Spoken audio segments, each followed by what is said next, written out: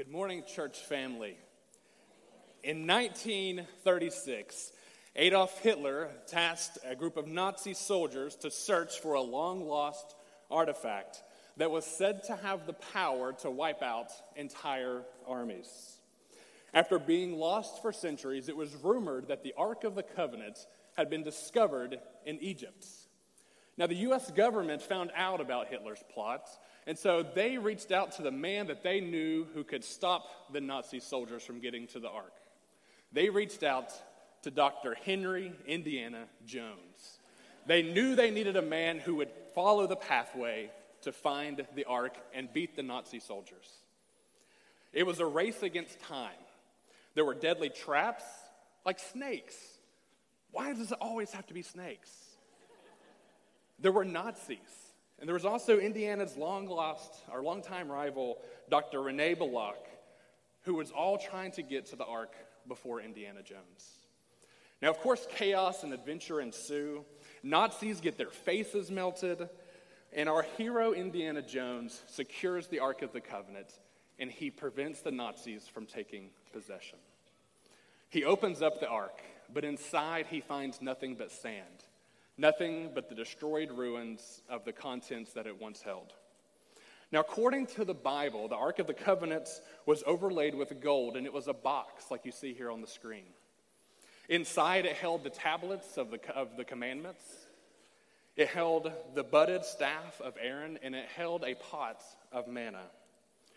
More importantly, the Ark of the Covenant represented God's presence among his people. The Israelites believed that the ark was symbolically God's throne, that wherever the ark was, Yahweh's presence was there also. It was a physical representation of the presence of God. Now, in Indiana Jones and the Raiders of the Lost Ark, Hitler sought out the ark to lead the way for his quest for worldwide domination. But in the passage we'll study today, Joshua is preparing to deliver the people of Israel, and the Ark of the Covenant is going to lead the way for their conquest of Canaan.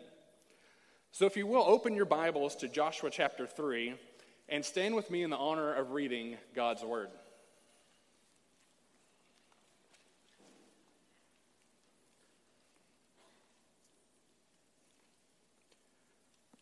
Starting here in verse 1. Joshua started early the next morning and left the acacia grove with all the Israelites. They went as far as the Jordan and stayed there before crossing. After 3 days, the officers went through the camp and commanded the people, "When you see the Ark of the Covenant of the Lord your God carried by the Levitical priest, you are to break camp and follow it. But keep a distance of about 1,000 yards between yourselves and the Ark. Don't go near it so that you can see the way to go, for you haven't traveled this way before." Joshua told the people, "Consecrate yourselves, because the Lord will do wonders among you tomorrow." Then he said to the priests, "Carry the Ark of the Covenant and go on ahead of the people." So they carried the Ark of the Covenant and went ahead before them. You may be seated. So here, the Hebrew people, for the first time in 40 years, stand in striking distance of their promised land, the land that God promised to give them. And all they had to do in turn was be obedient to his word. The problem is that they are now on unfamiliar turf. They don't know which way to go. They don't know how to get to this promised land. They must first prepare themselves to follow God to get the promise that he will give them. In today's passage, I want to see two things. We're going to see the pathway to a holy God, and then we're going to see the pathway to a holy people. So first, our passage picks up in the morning, and the entire Israelite people stand on the banks of a river. And at this point, there's a huge traveling party, and they're wondering, okay, so once again, we're standing before a large body of water. How are we going to get across this thing? Last time, God showed up and he parted the waters, but that hasn't happened yet. They've lost Moses, and Joshua is now leading this group of people. So the officers of the camp, they go around telling the people to prepare themselves. They're telling them that the ark is going to guide the way. They say that when you see the Ark of the Covenant of the Lord your God carried by the Levitical priests, you are to break camp and follow it. But keep a distance of about 1,000 yards between yourselves and the Ark. Don't go near it so that you can see the way to go, for you have not traveled this way before. The Ark of the Covenant, which is carried by the Levitical priests, is going to lead the way for the people of God. And so as the Ark goes forward, the people are told to follow behind, but that they need to keep a distance. The Ark of the Covenant was holy, and so the people could not go near it except for the Levitical priests. And so they had to stay far enough away to stay safe, but still close enough to keep their eyes on the prize, to keep their eyes on the presence of God who is set to go before them. Our God is a God who goes before his people, and he is here today to fulfill his promise for the Israelite people. His presence, his holy embodiment, is going to lead the people to the promised land this time. God never promises an easy road, but he does promise that if you will follow him, he will safely guide you. When we feel that a path is uncertain, it can be really hard to follow God, and that's where the Israelite people are today. It's been said that life can be kind of like a roller coaster. Life has ups and downs. It veers to the right, it veers to the left. Sometimes life feels like it's moving really fast, and sometimes it feels like it's at a crawl. So when you're looking at a roller coaster, you know that you can trust the roller coaster because typically you can see the whole thing. You can see the beginning of the ride, you can see the end of the ride, and most of the time you can also see the journey that you're going to have in between with all the ups and downs and the loop-to-loops. But sometimes when you follow God, you don't trust the ride because you can't see what's laid before you. The people of Israel, they couldn't see the way. They did not know the way. And so at this time, they had to trust God that he would lead their way. The Israelites were stepping off a 40-year roller coaster where they were wandering in the desert. And now before them is the next ride, and they had to make the decision if they were going to follow God and get on this next ride. So last time they lost sight of the presence of God, but this time would be different. They knew that they would follow God. They would keep their eyes fixed on the ark, on God's very presence. And they knew that if they did this, that he would guide them to the promised land. The ark's purpose was both symbolic and ritual. It played a very prominent role in the miracles that the Israelites saw whenever they were traveling amongst the wilderness. Ultimately, there is a more significant meaning to the ark. We talk about the ark meaning the presence of God, but the ark was merely a shadow of the one who would come, who would be the true presence of God amongst his people. The Ark of the Covenant will find its ultimate fulfillment in the work and person of Jesus Christ. The author of Hebrews connects these two events together, and so I'm going to take a detour to Hebrews chapter 9, and we're going to take a look at how the author of Hebrews connects the Ark of the Covenant, the high priest, and the tabernacle to Jesus. So in Hebrews chapter 9, the author starts in verse 1, and he says that now the first covenant also had regulations for ministry and earthly sanctuary. For a tabernacle was set up, and in the first room, which is called the holy place, were the lampstand, the table, and the presentation loaves. And behind the second curtain was a tent called the most holy place. It had the gold altar of incense and the Ark of the Covenant, covered with gold on all sides, in which was a gold jar containing the manna, Aaron's staff that budded, and the tablets of the covenant. The first covenant relied on a priest to go and make a sacrifice annually for the Hebrew people. He must enter the holy room, make this sacrifice, and make sure he did nothing to mess that up because he was responsible for covering and atoning for the sins of the whole nation of Israel. But all of these things were just a mere shadow of the one to come. We go on and we see that in Hebrews 9, verses 11, a little further down the page, we see that these rituals and symbols were there to point the way, but they were not yet the way. Because he says that Christ has appeared as the high priest, and the good things have come, in the greater and more perfect tabernacle not made with hands, that is not of this creation. He entered the most holy place once for all time, not by the blood of goats and calves, but by his own blood, having obtained eternal redemption. For if the blood of goats and bulls and the ashes of young cow, sprinkling those who are defiled, sanctify for the purification of the flesh, how much more will the blood of Christ, who through the eternal Spirit offered himself without blemish to God, cleanse our consciences from dead works so that we can serve the living God? Therefore, he is the mediator of a new covenant, so that those who are called might receive the promise of eternal inheritance, because a death has taken place for redemption, for the transgressions committed under the first covenant. So whereas the first 4 verses describe the old covenant, now these last 5 verses are discovering what the new covenant looks like. It is connecting Jesus to all of the things that were symbols and rituals of the old covenant. The true pathway to God is through this new covenant that has been instated by Christ. Christ is our greater and more perfect tabernacle. Christ is our greater and more perfect high priest. And Christ is the greater and more perfect presence of God that has come to dwell among his people. He came to tear the curtain in two, as told in Matthew 27:51. Because before, a veil was hung in between the people and the priests. The priest must pass through the veil, but Christ has come, and he came, and when he died on the cross, he tore the veil in two, opening that pathway to a holy God. Jesus stands before you today, offering that same promise.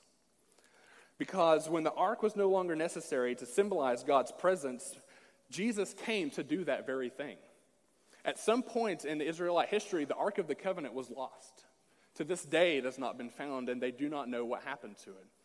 But ultimately, the ark has found its fulfillment in the person of Jesus. Through his work and the cross, God's presence envelops all of his people. The ark was there to show God's presence among the people, but Jesus came to do that very thing. And now, for those who accept him and follow him, God's very presence indwells in the hearts of every single believer. For the Israelites, the ark paved the way to the promised land. And now for us, Christ, God made in the flesh, in our presence, has paved a pathway to a holy God.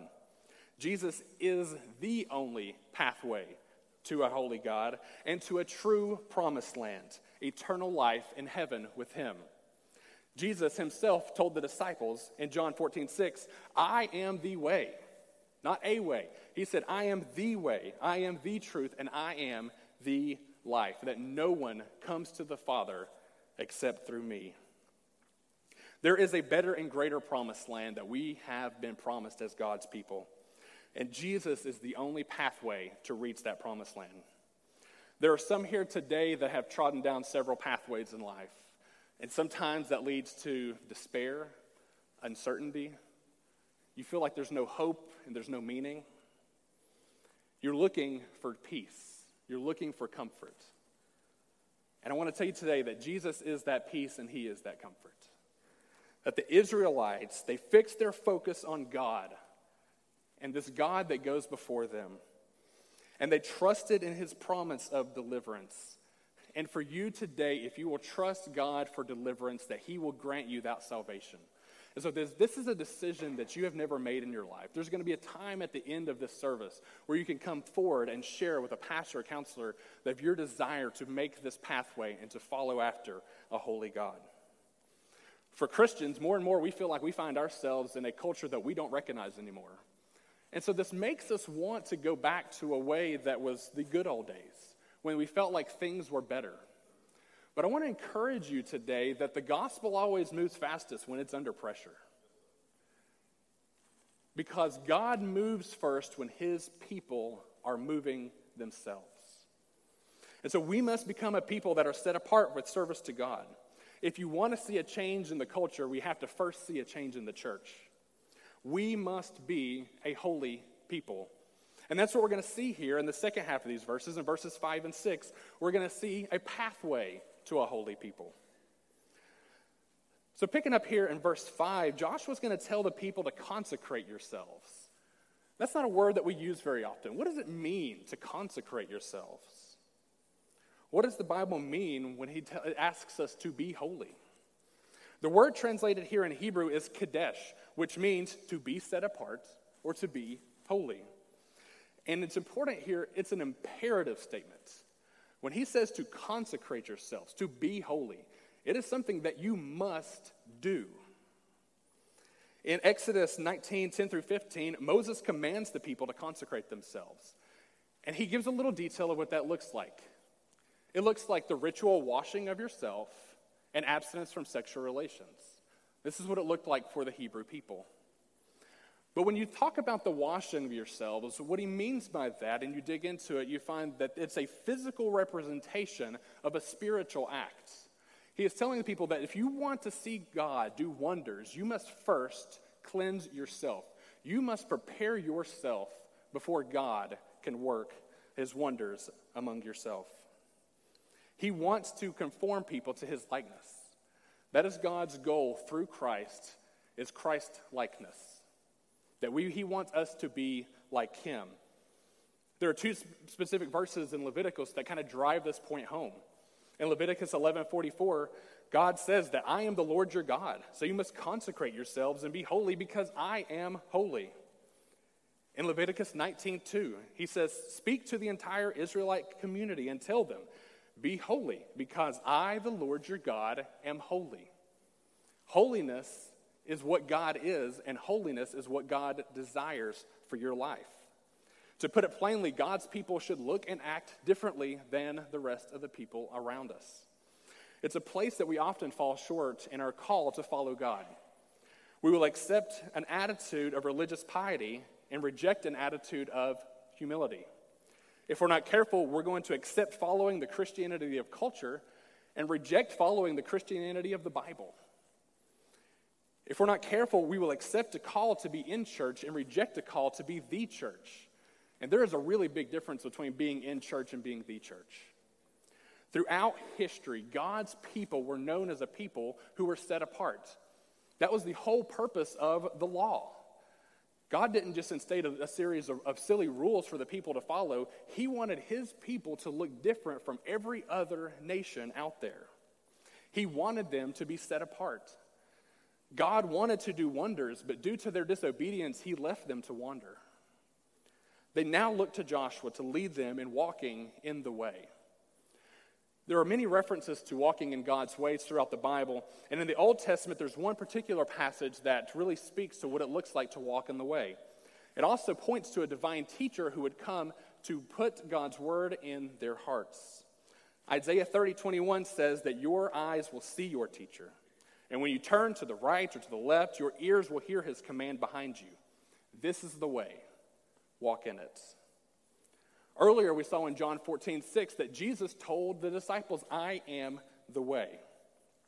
And in fact, the early New Testament church, they didn't refer to themselves as Christians. They referred to themselves as followers of the way.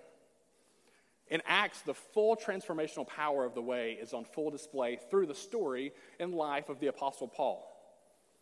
It's really neat because if you look at Acts and you put these two verses together, you can see a transformational power of a man.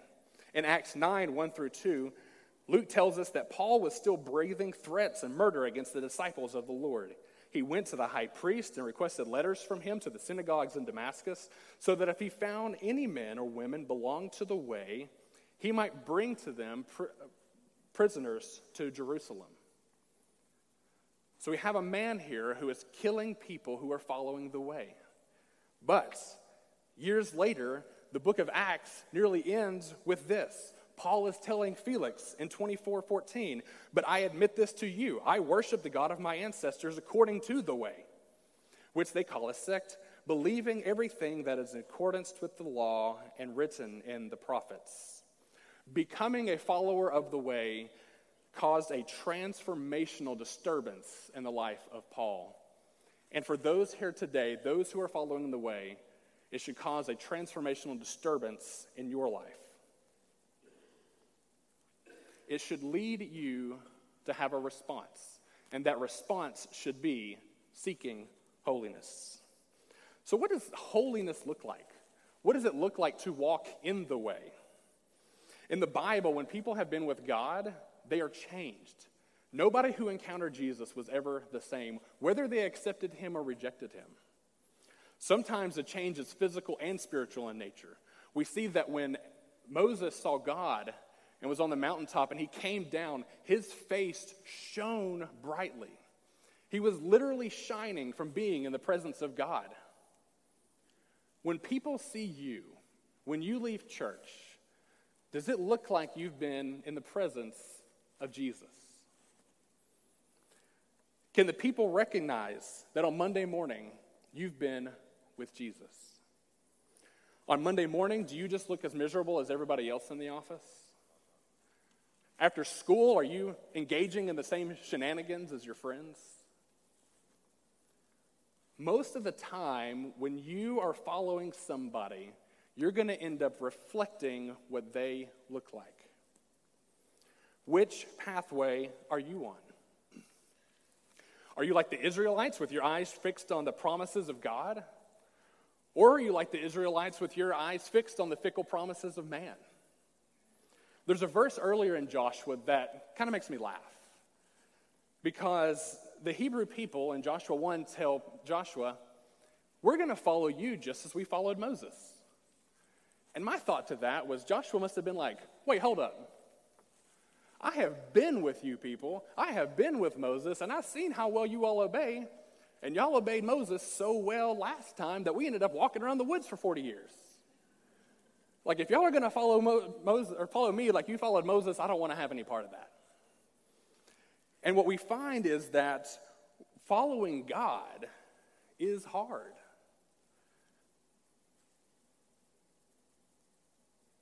But Joshua understood what the people needed. He knew that this time for the people to truly follow after him as they followed after Moses, who followed after God, they would need to fix their eyes on the very presence of God. So it's kind of like, have you ever been on a road trip and you're following somebody who's driving? So maybe you're following the person who, let's just say, takes yellow lights really leniently. Like the yellow lights are more like the pirate's code. It's just a suggestion to slow down. So you're following behind your guide, and the light starts to turn yellow and then red. And then the guide has to make the decision to speed up or slow down. Because the guy knows if he goes too fast, he's going to lose his people. But he also knows, well, there's a yellow light. I need to hit this gas and get on through it. And the people behind are trying to figure out, oh my gosh, I hope that he stops. Because if not, I'm going to lose my way. He hopes that he will be able to still follow his guide even after he goes on ahead of him. So if you stop and you sit there at the lights and your leader is on their way, what do? You do everything in your power to be able to look ahead at the presence of the one you're following. And you try to make sure that you don't lose yourself in following the way. So God has given us a couple different ways to keep his pathway. So first, he's given us his word. God's word acts as a guide to keep us on the right pathway. And Paul tells us in 2 Timothy 3:16 that the Bible serves as a roadmap to keep God's people on a pathway of holiness. It says that all Scripture is inspired by God and is profitable for teaching, for rebuking, and for correcting, and for training in righteousness. So the Bible is kind of like a highway, and it keeps us on that right track. Now, sometimes due to life and due to our own sinfulness, we go off the road. We lose our guide, and we're off into the grass. And so the Bible works as a tool to rebuke us and turn us and correct us back on that path. And when the Bible says here that is for the purpose of training in righteousness, what it is telling us is it's for the purpose of training us in holiness. It's designing us to be a people that are a holy people. Your church is also here to help keep you on that path. At Wallace, we have developed a discipleship pathway. And so it's a map that tells us where we are along the path. And it kind of takes us through 5 simple steps. After our Joshua series, our very next series is going to be a series of sermons that tell us what each pathway looks like and how we know where we are along the pathway. So it starts with the audience. The audience are the people that are out there. Those are the people we're trying to get to. And we want to get them to B, which is the big group, which is those of you that are in here. And through the big group, we hope to break off into smaller groups and live life in Christian community. Here at Wallace, we call those our connect groups. And then again, the group gets smaller again because from there we move on to step D, which is our discipleship groups, where we take 3 to 5 men and women separately together to learn how to be more like Christ. The goal of a discipleship group is to help form you and hold each other accountable to being more like Christ, to living life as holy people. And then we have our E-groups. And we see the amazing wonders that are happening out here on Merchants Road every Wednesday nights, where the E-groups or the E-teams, they go out there into the audience to try to people back here, and you can see that it's a big circle. We're constantly moving throughout the discipleship pathway.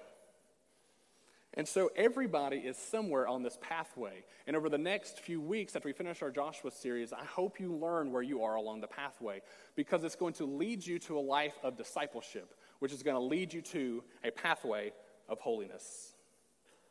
For Christians today, we learn that we're going to keep our eyes fixed on Christ. One of my favorite stories in the Bible is Matthew 17, 1 through 8. And it's because Jesus takes James and John and Peter up to the top of the mountain. And they see his full glory on display. And Peter, who always has something fun to say, says, "Lord, it is good for us to be here." And he just starts throwing up tabernacles all over the place. And Jesus looks at him and says, "No, I am the greater tabernacle." Often we're like Peter. We're trying to throw tabernacles up all over the place, hoping that God will come and bless our plans. Rather, we need to be prayerfully seeking God and following him. We try to direct the pathway of the ark when we need the ark to direct us. We are also to be a holy people. And if Jesus can transform Peter like this, imagine what he can do for your life. He transformed Peter from a bumbling buffoon who's throwing up tabernacles to the rock of his church. God is not in a rush to do this work. And I think that's where it gets really hard for us sometimes, is we think that holiness is unattainable. Well, I can't be perfectly holy, so I'm just not going to do it at all. And we just rely on God's grace to hopefully get us there the rest of the way. But I'm here to tell you that if you follow Christ, if you follow his pathway, if you keep your eyes fixed on him, that he will guide your pathway. He will be faithful to his promise to lead you to a life of holiness.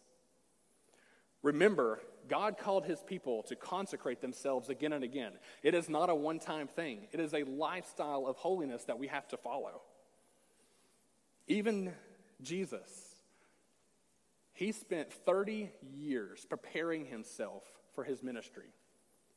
And that ministry only lasted 3 years. So God is not in a hurry to do his work. He's waiting for the right time with the right people who are willing to follow him. God uses every tick mark on our timeline to create a holy people so that we can be faithful followers of him.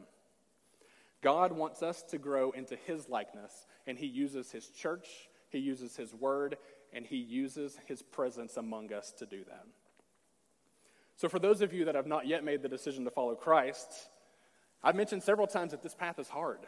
So if you're looking for an easy way out, if you think Christianity is a religion for weak people, if you think Christianity is a religion that is just a crutch for people who can't figure things out on their own, then you're wrong. God uses broken people to bring broken lives together for his glory. And so it's going to force you to humble yourself. It's going to force you to humble yourself before a holy God and give up everything to follow him.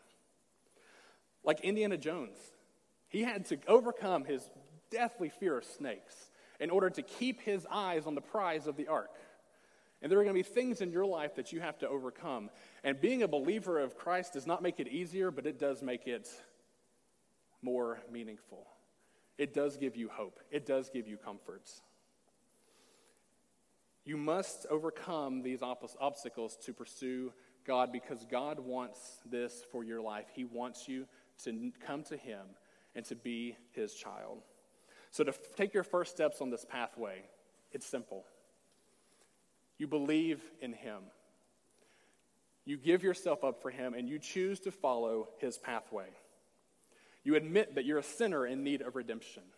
That may be you today. God, I am no good. I cannot come to this by myself. And you're right, because you need God's presence among you. You need God's presence indwelling in you to reach this pathway. You have to believe that Jesus was the Son of God, that he came to this earth to die a death that you could not die and live a life that you could not live. He died for your sins. He died for my sins and the sins of every person in this room. And so if that is a decision that you want to make today, this is the time that we mentioned earlier that you come forward to make that choice. Because God's promised pathways are perfect and they are good and they are offered for you today. Because today is the day of salvation. Pray with me.